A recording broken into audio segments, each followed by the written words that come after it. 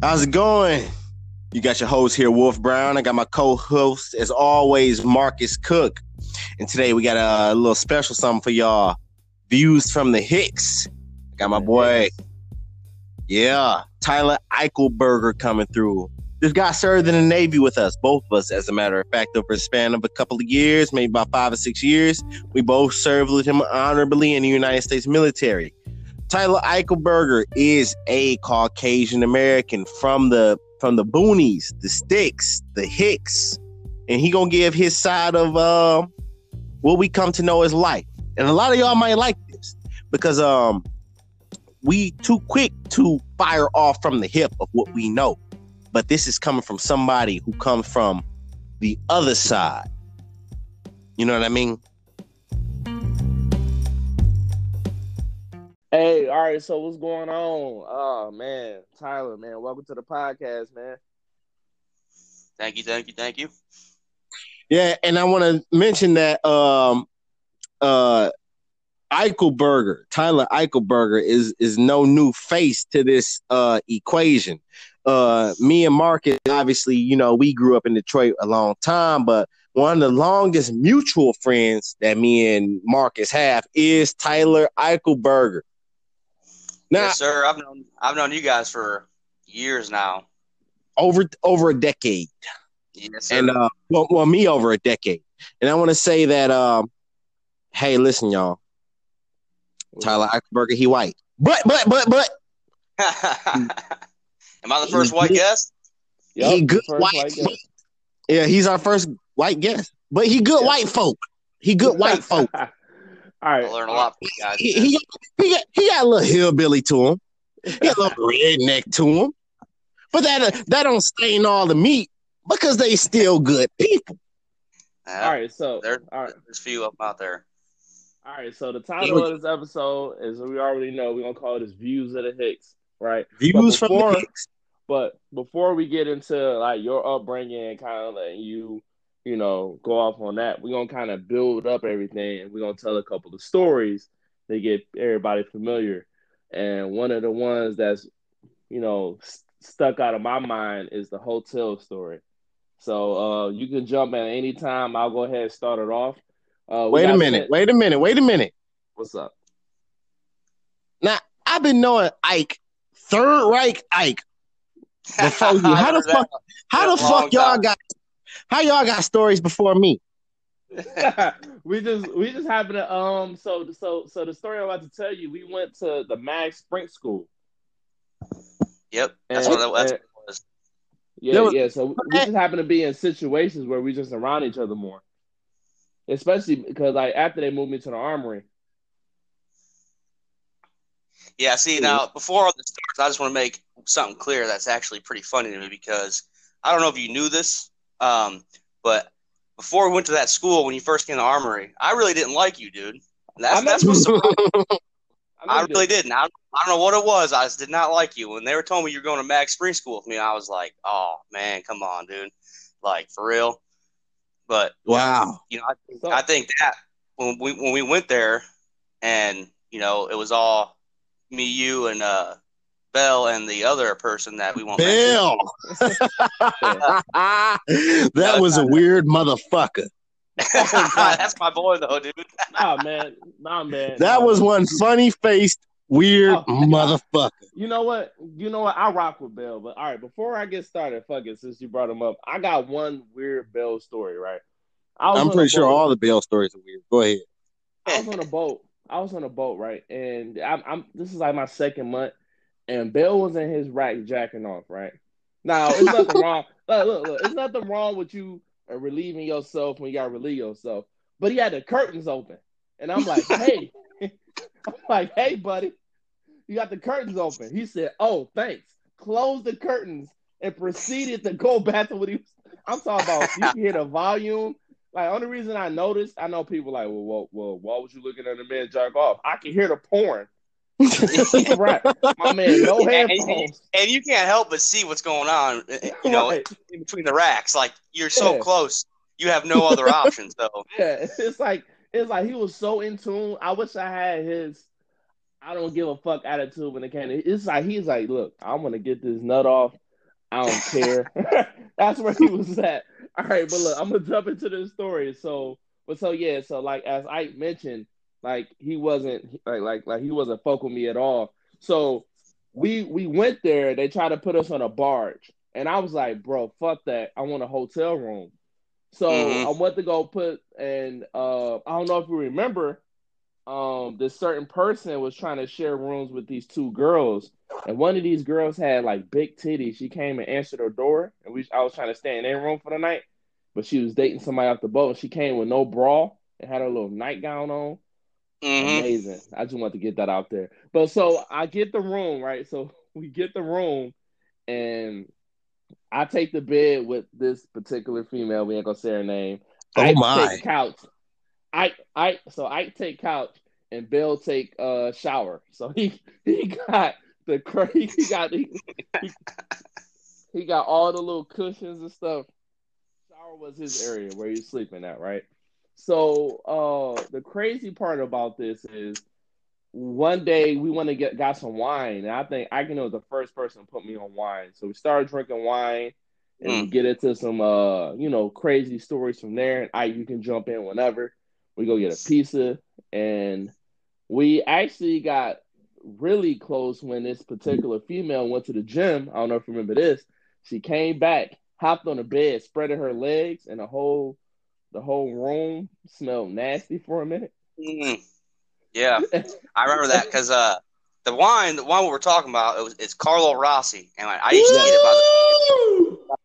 Now, I big don't know jug. nothing about this story, but I know plenty about some Carlo Rossi. God damn it! That shit's the truth, dude. I remember I used to buy it by the fucking jug, It comes and by the jug with the little handle that you can barely stick your finger through. Yeah. yep, yep, the little old country jug, dude, Yo, country dude and on the little farmer dude on the front. Hey, I uh, ain't shit changed, my baby. I still know about some good damn liquor. God damn it! oh yeah. So I get this jug, and like I said, me and Marcus at the time, we didn't really fuck with each other. I didn't really, I wouldn't say I didn't like him. It just I didn't fuck with him, and I didn't think he would be a dude that I want to talk to or hang out with. And and it, so I got this jug, and me and Eric, me and him put some liquor down, and so we're sitting there getting fucked up, and Cook, he's in the same room with us, and next thing you know, we just start getting fucked up, and we start talking about, I mean, everything. I mean, we start talking about where Bell's from, where I'm from, where Cook's from, and I start getting, more sides of the story for him, and start talking to him. And as we're sitting there getting fucked up off of Carlo Rossi, I'm sitting here thinking, I'm like, man, I didn't like this dude, but I'm kind of glad that he came to this sprinkler school with us because, he's in the armory now, and I'm getting to know him. And like he said, old girl jumped on the bed, and she wanted some things. She didn't want no Carlo Rossi. She wanted some other things. So we all three looked at each other because we all smelt a smell that we knew was not natural. You know what I mean? So I looked at Cook, and I'm like, you can have that. I'm just going to go in the kitchen with Bell and get fucked up off this Rossi. And, at one point during the night, it crossed my mind, when I used to get fucked up, I lost all inhibition to do anything. So hold on. Let me take over here. So look, me and Bill left. I forgot where me and him went. We went somewhere, and I guess, I guess Ike was in there, and I guess they was about to get into some things, and then I don't know if old girl was like, "Oh, where's Cook at?" or whatever, and then Ike was like, "Oh no, ain't no Cook here, baby." Your boy, See the thing was, it was funny because, like I said, I lost all inhibition, after a while, because that's what the Rossi does to a man. And she was asking for you and wanted you to join, and it was still a point in time where I still had animosity towards you. So I was like, no, this ain't no three people thing. It's just me and you, baby. Fuck that dude. Well, Cook. hold up. Let me ask you a question, Ike. So I think before I left the Essex, I had told you guys all that I had my best friend coming here. Yeah. Now, why the fuck would y'all have animosity toward me? I don't know what it was, man. I just don't. I honestly don't. But the thing is, like, usually how it goes with me, like, the people that I get along the best with are like my best friends or anybody that I click with. I usually don't like them at first. Like I don't think I have a best friend that I have right now that I can tell you that I liked them right off the bat. Okay, Like that's understandable. That's understandable. Yeah, it takes a lot for me to like feel somebody out or like get to know them or like I wouldn't say bring them in, but you know what I mean, like get used to because like hell, me and McDevitt, to accept them with open arms and like that, trust. You got to establish a certain area of trust first, and if you ain't, you got to fill them out first. And we always apprehensive towards somebody who we don't. Yeah, exactly. So I was like abrasive towards a lot of people, like even like Adler. I didn't like the wise policy. Dirty. That's my guy. Y'all want to know something though? But you know the thing about it is, names. You know how? All right. So you know how you tell somebody something. So I think one of the stories you told somebody, because when I first checked in, I was about to get into a fight all like my first day. Wow. And I guess you had problems with and I ain't gonna get a name to let you want to get a name. You had a problem with an individual, and my first 2 days on a boat, this person approached me at my rack, was like, "Oh, Naeem, your boy, that dude pussy. No. Detroit niggas is pussy." No, hold up. I'm gonna stop you right there. Okay. All right. So me and I know what you're talking about. It's an individual, and I'm cool enough to say this name right now because like between me and him is one thing, and then it's a story on a different. Me and Tefton Tate were okay. Okay? It was me and Evan Bayless who kept butting heads. You know what I'm saying? And so I had another friend on the ship named Christopher Pierce. And Christopher Pierce didn't know how to calm down when an incident reared itself, and he couldn't calm down. So at the point where me and Evan Bayless were going to fight, Christopher Pierce jumped in and said, "Let's do this, you little punk ass bitch." We back and forth. And Tate didn't back up Bayless. Tate felt some type of way about that. So Tefton Tate was like, "All right, well then I got something for you, Naeem." But he had it for me when I left, and he kind of took it out on you. You know what I'm saying? But like, this was a ghost. This is a ghost move. You know, he never told me he didn't like me because of the fight that me and Bayless had got in. Now, obviously, Eichelberger was there. A lot of time in the berth, I was like fucking around, but I was like on some like, you know what I'm saying, like some rowdy rough shit, just hitting the gym, fucking around. You know what I'm saying? But that Punk and Bayless shit out, I don't take it back. But if I knew that the backlash would have come, because I didn't know that was Tate homeboy like that. I thought we was all fucking around at first. I never liked Bayless from when he got there. Yeah, I don't have to retract my statement. Nah, I never liked that dude either, man. That was just one shady character to me. You know? Yeah, to me too. I don't have to retract my statement or anything I said about Bayless.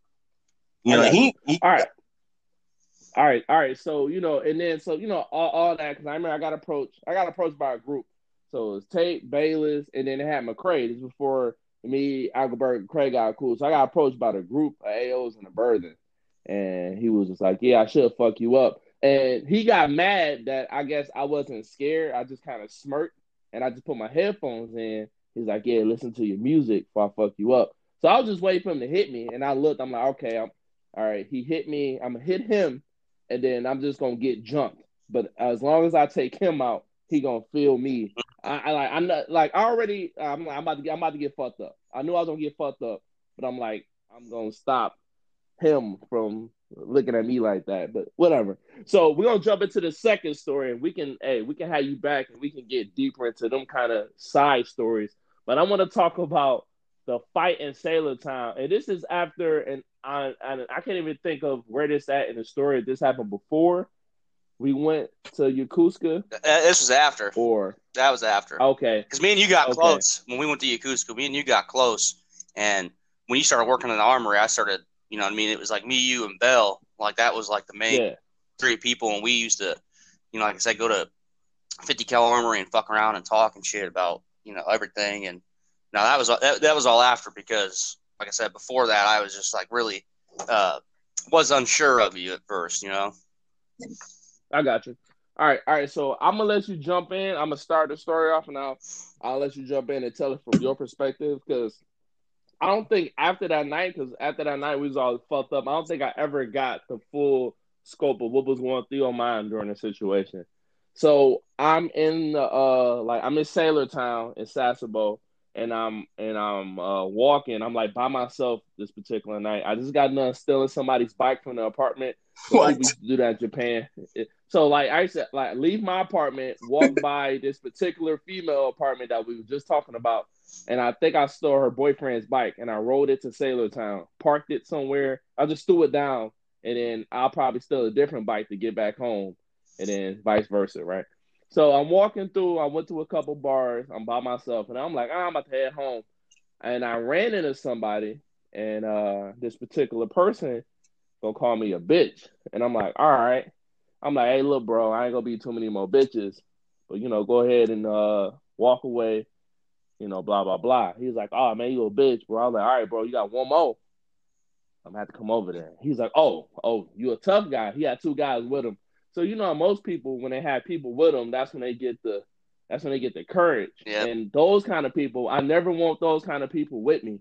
I want a person that can be him regardless. Like if you need a group to give you energy, those not the kind of people I would want in a war. I'd rather have 10 people that can ride by themselves than 100 people that need somebody with them. Because the minute you take that, component away, they're nothing. They fall apart. So, all right. So the dude said it again. And I remember grabbing his head and I started banging it against the brick wall by right next to this bar. And his two homeboys was like, yo, man, stop, chill out, chill. So then I just dropped him. I started walking away. He runs into the bar. He grabs all these people. Now, as I'm walking toward the cab area, you got Ike and them walking toward. Then you got a whole bunch of people chasing after me. And I'll let you pick up from the situation from like what you saying. Yeah. So after, so I actually was in a bar singing karaoke, and I was gonna go to of course. So I was gonna go to Stocky Town after that, and go do my usual thing I did over there. And I remember seeing Cook, and there was there was probably I want to say anywhere from 15 to 30 motherfuckers chasing him, and I'm like trying to get his attention. I'm like, hey, what's going on? And he's like, hey, just go towards the cab. And I was like, what the fuck's going on? And he's like, I'm about to have to fight these dudes. And I was like, well, fuck that. Like, I was fucked up, mind you. I could barely walk. So I tried standing my ground, and Cook's like, nah, man, just get in the cab. So I didn't get into the cab. I fell into the cab. So Jesus Christ. At this point in time, I still don't know really what the fuck's really going on.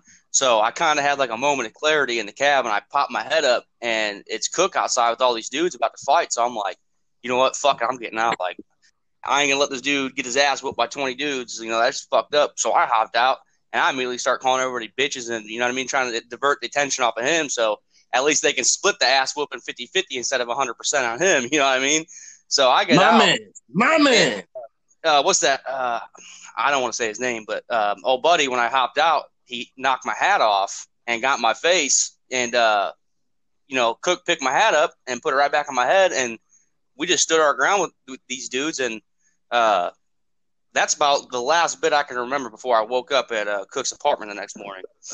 All right. So I'm gonna go ahead and fill this in, right? And I had a homeboy in my first command, and before I get into this tidbit, he was from South Dakota, right? And I remember us being in a magazine, and he grew up like racist, right? He straight up with me. He was like, Cook, man, my dad told me, and I'm gonna tell this quick story, and then I'm gonna finish this up. He was like, Cook, my dad told me it's a whole bunch of niggers and black people. I'm gonna use the word and black people in this world. And he was like, when you finally meet a black person, you'll know, right? So, make a long story short, he told me the story about how his dad got fired, and everybody was treating him like trash or whatever. And he was trying to fight the boss, and then the boss had some people try to rush him. And he said that the black coworker he had ran and broke it up. And then even though he knew his dad was like racist and he said off the wall shit, The black dude got him out there, and then him and that black guy still cool to this day, right? And this particular person had, an altercation on the boat, and I kind of got him out of the situation. And we just started hanging out and talking. He was just like, he started crying to me. He was just like, man, I view black people this one way in my whole life, and I meet a motherfucker like you where you making me change the way I was raised. And it was just a powerful moment because we all got preconceived notions and bias built in. Like, this stuff is built in. And, me and him, we still talk here and there, but, we became tight after that. And then, he'd be like, yo, cook, whatever. Hey, we go out, here's my credit card, get whatever you want, kind of from that point on. So I say all that to say this. So this is what Ike did. So I'm getting ready to get jumped. I got these 20 people approaching me, and Ike is off to the side. They're not really paying him no attention. So Ike, he's leaning there fucked up. He was just like, look at you in words. As always, just want to jump one person. Where's the black people at? It's not a black people in a whole lot. And that's when the tall dude walked up to Ike. He was nervous when he did it. So mind you, Ike is small. This guy, I'm 6'1". This guy was about 6'4". Yeah, he was tall. He walked up to Ike nervous, and all he did was smack his hat off.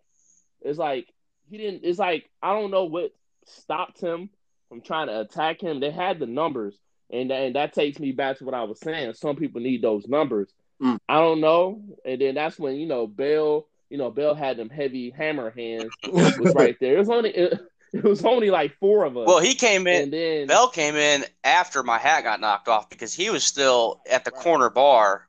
He was trying to get something, a little something from the bartender. And I remember he came out after he knocked my hat off. And like I said, from there, it kind of got a little hazy. But I remember he knocked my hat off, and I looked at him, and I was like, that's it? That's all you're going to do? Yeah. That's all you can do? Yeah. And so then, like, everybody started closing in on us. Bell ran up, and I forgot, so it was one other person there. And then we started getting closed in on. I'm like, oh, shit, it's about to go down. And then more people came. And I think he was blacked out by this point. So I'm like, damn, it's 4 against 30 now, literally. So I'm like, fuck it. We hopped in the cab. I remember paying the cab didn't want to take us. Yeah, well, I remember the cab being surrounded because I told the dude, I remember telling the cab driver, I was like, hey, just run these motherfuckers over. I said, just blast to the crowd. I said, fuck these dudes. But you know how Japanese people are. He's like, he was like real apprehensive and shit. And like, I remember they surrounded the cab up till we got like out of that entire block area. They were crazy. Yeah, I remember paying them extra. We went to my house and then, we started talking out. So Ike, man, I want to get a little. Wait, hold up. You hold that thought with Ike real quick. Ike. Okay. Ike. I want to say something real quick. Yeah. Me and Marcus been good friends since we was like 13 years old, right? I appreciate you having his back that night. Oh yeah. Yeah, he's a good dude, man. Like I said, he's a good dude. That make you a real one in my eyes, Ike. You a real Ike. You was always a real one in my eyes. You know what I'm saying? So I'm gonna tell you the first time I met Ike. Okay. And I'm stationed on the Essex circa like 2009, 2008, some shit like that. And they bring these new guys on. And it's like 3 small little motherfuckers. It's like Eichelberger, it's like Hogg, and it's like Gerardo. Yeah. And Ike, the first white person I seen who could hoop, like Ike was in the gym hooping with me, bro. Yeah, I remember that. Ike was in the gym hooping with me, man. Yeah, I remember that, dude. And I was like, these 3 little cool little motherfuckers, man. And so Marcus, before you came to the Essex, this is a little deep story. I don't like slandering people's names, but we had a senior chief there. His name was Senior Chief Beasley. It was a little bit before you came. Oh yeah. And man, so I had been fucking the same chick the whole time I was on the Essex, and her name was Elfania Perez, and she transfers to be an AO. I am now fucking this bitch in the magazine. Mm. You know what I mean?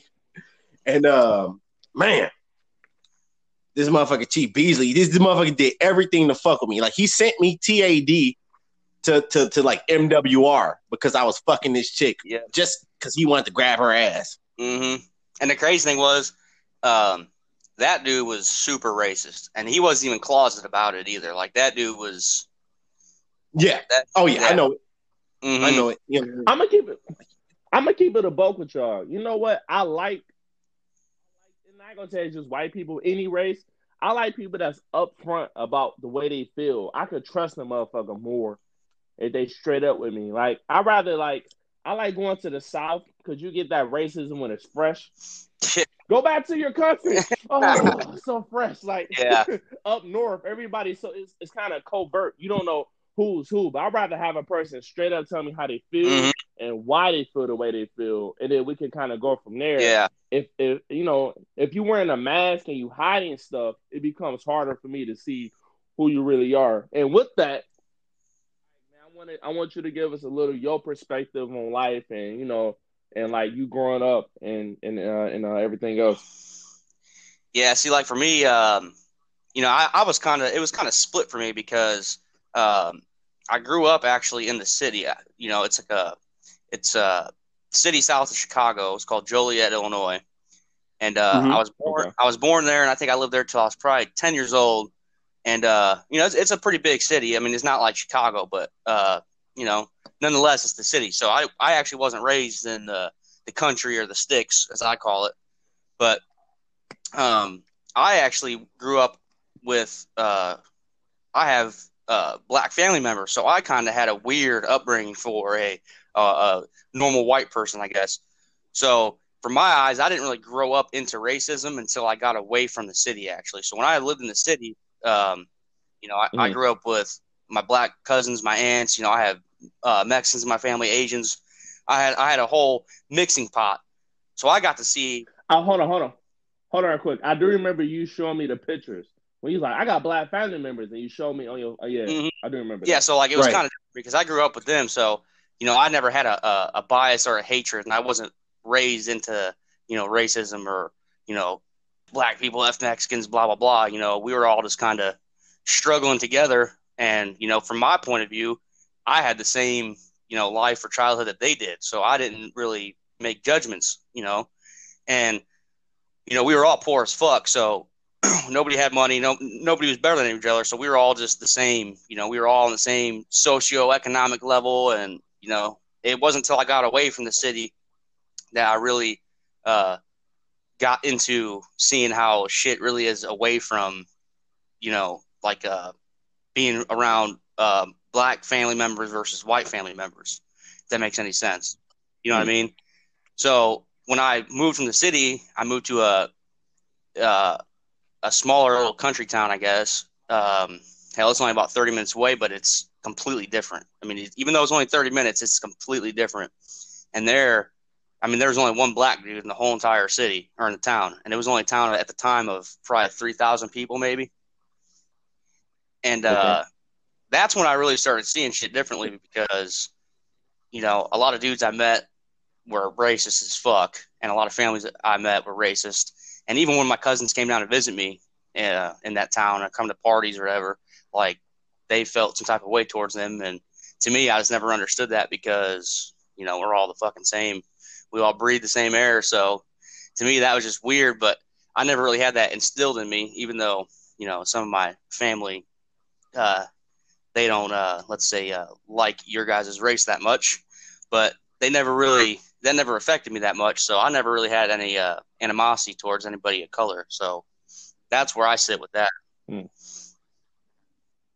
But see, you don't know the thing about it for me, and I don't even think I don't even think it's that deep no more. Even though you still got some people that was alive during the whole schools being integrated and things like that. I don't even think it's so much a race issue. It's more of class issue.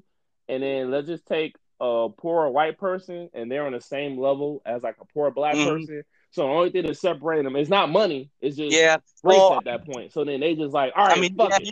I got you're right to an race. extent, but I can tell you right now that I know some white people that are extremely racist still.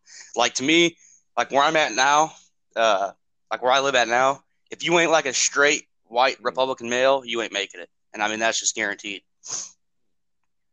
So I mean that shit's still real, man. Like you'd be surprised, especially because I mean obviously you guys see it, but I see more of the closeted underground, what they say under their breath, you know, conversations they have with each other type of shit. You know what I mean? Oh, all right. Well, shit, fuck it. We're going to turn this into a long one. We're going to go deep. I'm going to tell y'all a quick story on what happened to me my first command. So while y'all was in Japan, I was in Virginia, right? Right. And what happened to me was I was driving from Detroit. I mean, I was driving from Virginia to Detroit, right? So I had to go through West Virginia. Right. So I'm in West Virginia. I can't remember the area. I just remember pulling up to this rinkety gas station. The gas station looked like trash. So I'm pumping my gas, right? And this is one of those spots where you pump the gas first. So I went to go pay, and this guy with some overalls came. He has Confederate hat on. And he looked at me. And then he stepped out quickly. And then he went to his truck and started making a phone call. The guy in the gas station, he looked and he grabbed me. He was like, "You gotta go now. I'm trying to pay." He was like, "You have to go now." So he's like, "Seriously?" So I didn't pay for the gas. I got like $70 worth of gas from this guy. Ran to my car. I started driving off. As I'm driving off, a van pulls up to the gas station full of people. People sitting in the back of it. They're like, "Where he at?" And then they point and my little car speeding. So they started chasing me. So what I had to do was, I'm getting chased. I'm scared as hell. I'm nervous. I turned off. I hit a side road, and then I drove my car into the bushes. I did not know if it was a dent or nothing, because they would have caught me. Like I had a Pontiac Grand Prix at the time. So I drove into the bushes, and these guys, they sped past me, and then they doubled back. And it went to where I was, and it kept going down. I think he went down a dirt road, and I heard one of the guys like, "Oh, he done fucked up. It's a dead end down that way." So then they sped down, and then I backed up and then left. I kept going. I didn't stop until I was in there on E, because I was paranoid after that. I did not want to stop nowhere else. Yeah, you're right. It is these pockets of America, and that's what really. And you know, as a person, when you try to bring this kind of stuff up, people kind of get, and then my ex-wife, is white, and she's in small town Oklahoma, and I had to go down there, and that's a different world upon itself, because they still have Klan rallies. Yeah, it's all closeted, man. It's not like broadcast like it used to be when it was, okay, to everyone's eyes, but now it's just closeted, and you really won't see it unless you get down to you being by yourself or out of the city, because that shit's real. I mean, hell, the first time I ever really experienced it myself, like, because when I was younger, I never really seen it, because I was always cool or whatever. I didn't really pay no attention to it because I just lived like I normally would. Well, the first time I actually ever seen, racism towards, like actual living racism towards black people, I was with my cousins. I came back on leave from the military, and I went to go to my cousins to visit them. And, we were drinking and shit, so we're all like, "Oh, we're out of liquor, let's go for a liquor run." So I had money, and I was like, "Hey, I'll pay for liquor, let's just get fucked up, have a good time." And I remember we got in my cousin's car, and he had a felony charge for a possession of a weapon on his record. So we drove his car. I remember going to the gas station, and I was with two of my cousins and two of their friends, and it was me. So we had 5 people. I don't know what kind of car it was. It was an older car. And we went to the gas station to get cigarettes and liquor and shit. And as we were sitting there, we were pulling out, and the dude that was driving, he's a real good buddy of mine. We call him Mojo, but he's like, "Hey, we're about to get pulled over by the Jump Out Boys." And I was like, I was like, who the Oh, fuck are the I'm jump out familiar with boys? He's like, this. you're about to I'm find very out. familiar with this term. I'm very familiar with this Oh term. yeah. Yeah, so Oh yeah. so Me he's too. like, yeah, we're about to get hit by the jump out boys. And me not knowing, I'm like, well, who the fuck are the jump out boys? He's like, you're about to find out. Well, next thing you know, there's like 10 squad cars that surrounded us with their lights on. And dudes get out and like plainclothes officers get out and just surround the car with their guns. And I'm like, what the fuck? So I have no idea what the fuck's going on. So they come up to the window and they're like, what the fuck you guys doing? Blah, blah, blah. You guys got any guns on you? Got any drugs? And, they're like yelling at us and shit. And they're yelling to the point where no one can talk. No one can say nothing because they're just talking over us as we're trying to give them an answer.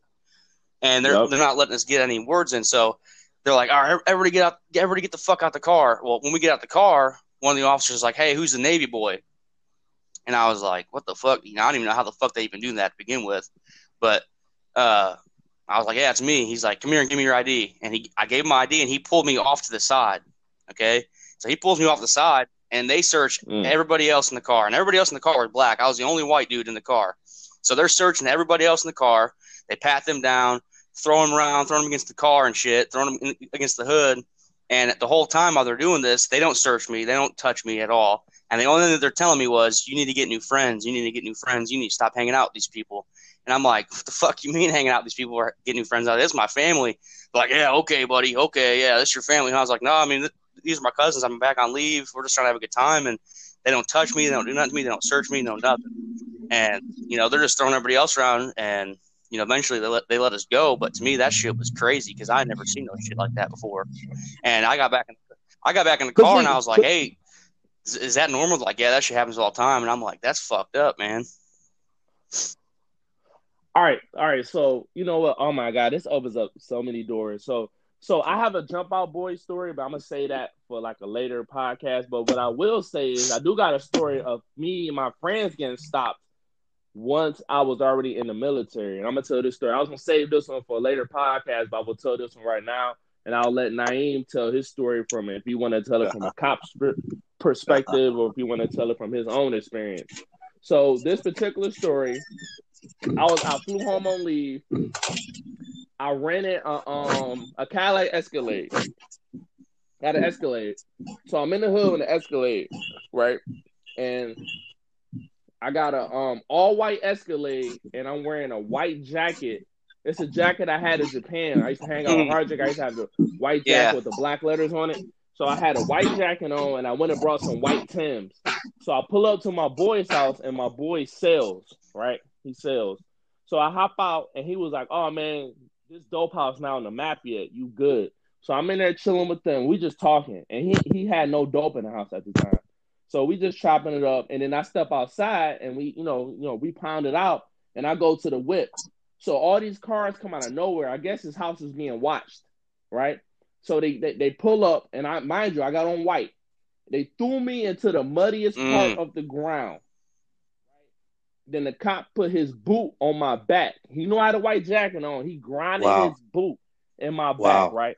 And I had this conversation with somebody. Being in the military, I don't feel black. I feel like, I ain't gonna say American, because the minute he see my military ID, I got picked up and dust off. And just like you said, they separated me from everybody else. Hey, I'm sorry about that. And then all I hear is, he's not a fucking plug. He's in the fucking military, da-da-da. Oh, I thought it was a plug. He's like a drug dealer. And it's like, I just got on a jacket and I'm wearing Timbs. Like, what's the difference between me and Steve from the Burbs wearing Timbs?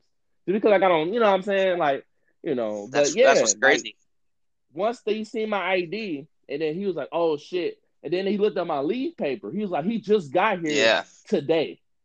I'm like, yeah, I just went on leave. And then they was like, fuck. And, the officer gave me about $50 to go get my jacket dry cleaned, but the stain never came out. I think I still got that jacket with the blueprint in it. And it's just like these kind of stories, like mainstream, like American won't believe. And it took, the whole Rodney King and shit but now it's so much shit going on in the world. Shit gets normalized. So people are like desensitized to different issues. And I ain't saying just a black and white issue, just Well, any, it's because like, a good majority of them, anybody. they don't really go through shit like that or see shit like that. Like what I experienced, like, Right. I guarantee I can ask any of my white buddies if they know what the jump up boys were, or if they ever had a situation like that, they would have no idea what the fuck I'm talking about. But see, like the crazy thing about you is, and I know you might have known Naeem a little bit longer, but I think me you got a little closer.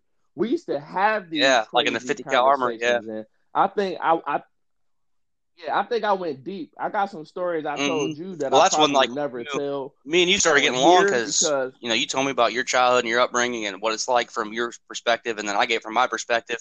And then I brought to me, like, yeah, some of the things that I had not questions about, but, why is it like this? Why is it like this? Why are things like this? And then you said the same thing to me, and, we got really close like that. And that's why I didn't, after, like I said, after I had the first initial, not animosity towards you, but, I just didn't, bring you in like I did everybody else. But after that, I was like, this dude, he's truthful, he keeps it up front. And, he tells me, you didn't hold nothing back. You're like, yeah, this is why it is. This is how I see it. And after that, you got close. And yeah, we talked about a lot of this shit before. And that's why me and you got, yeah.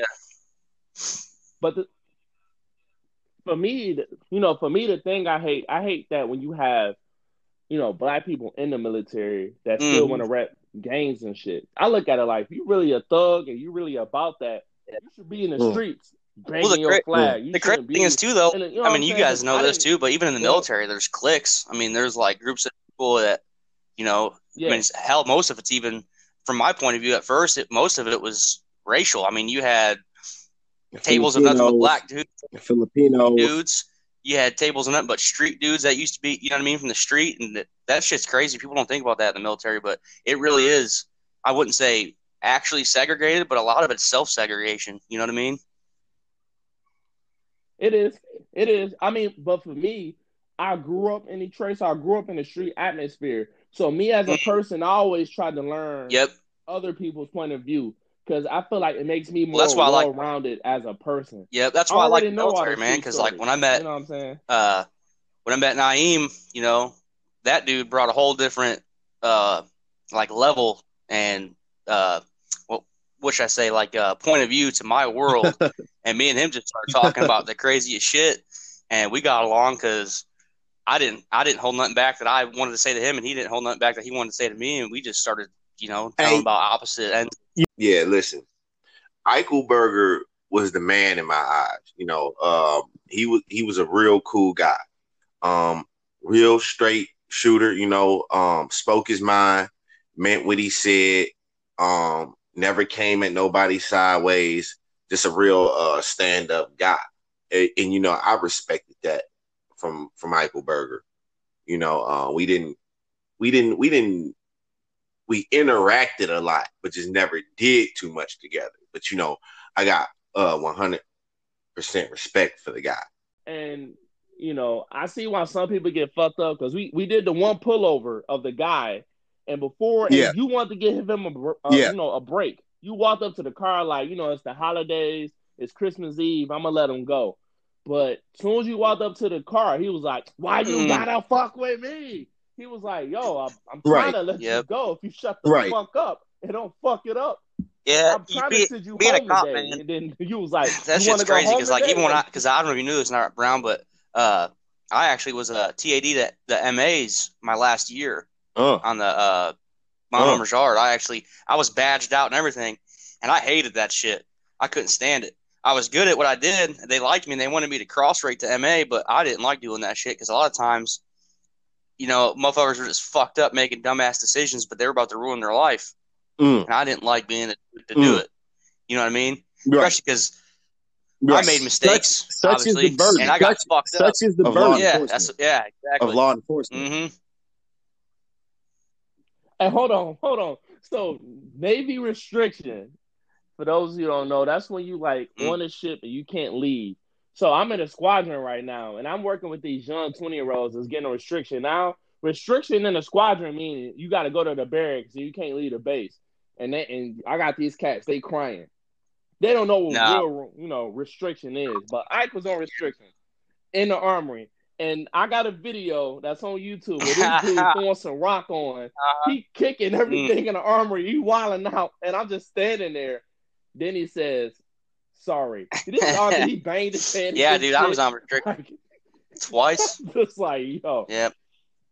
Yeah.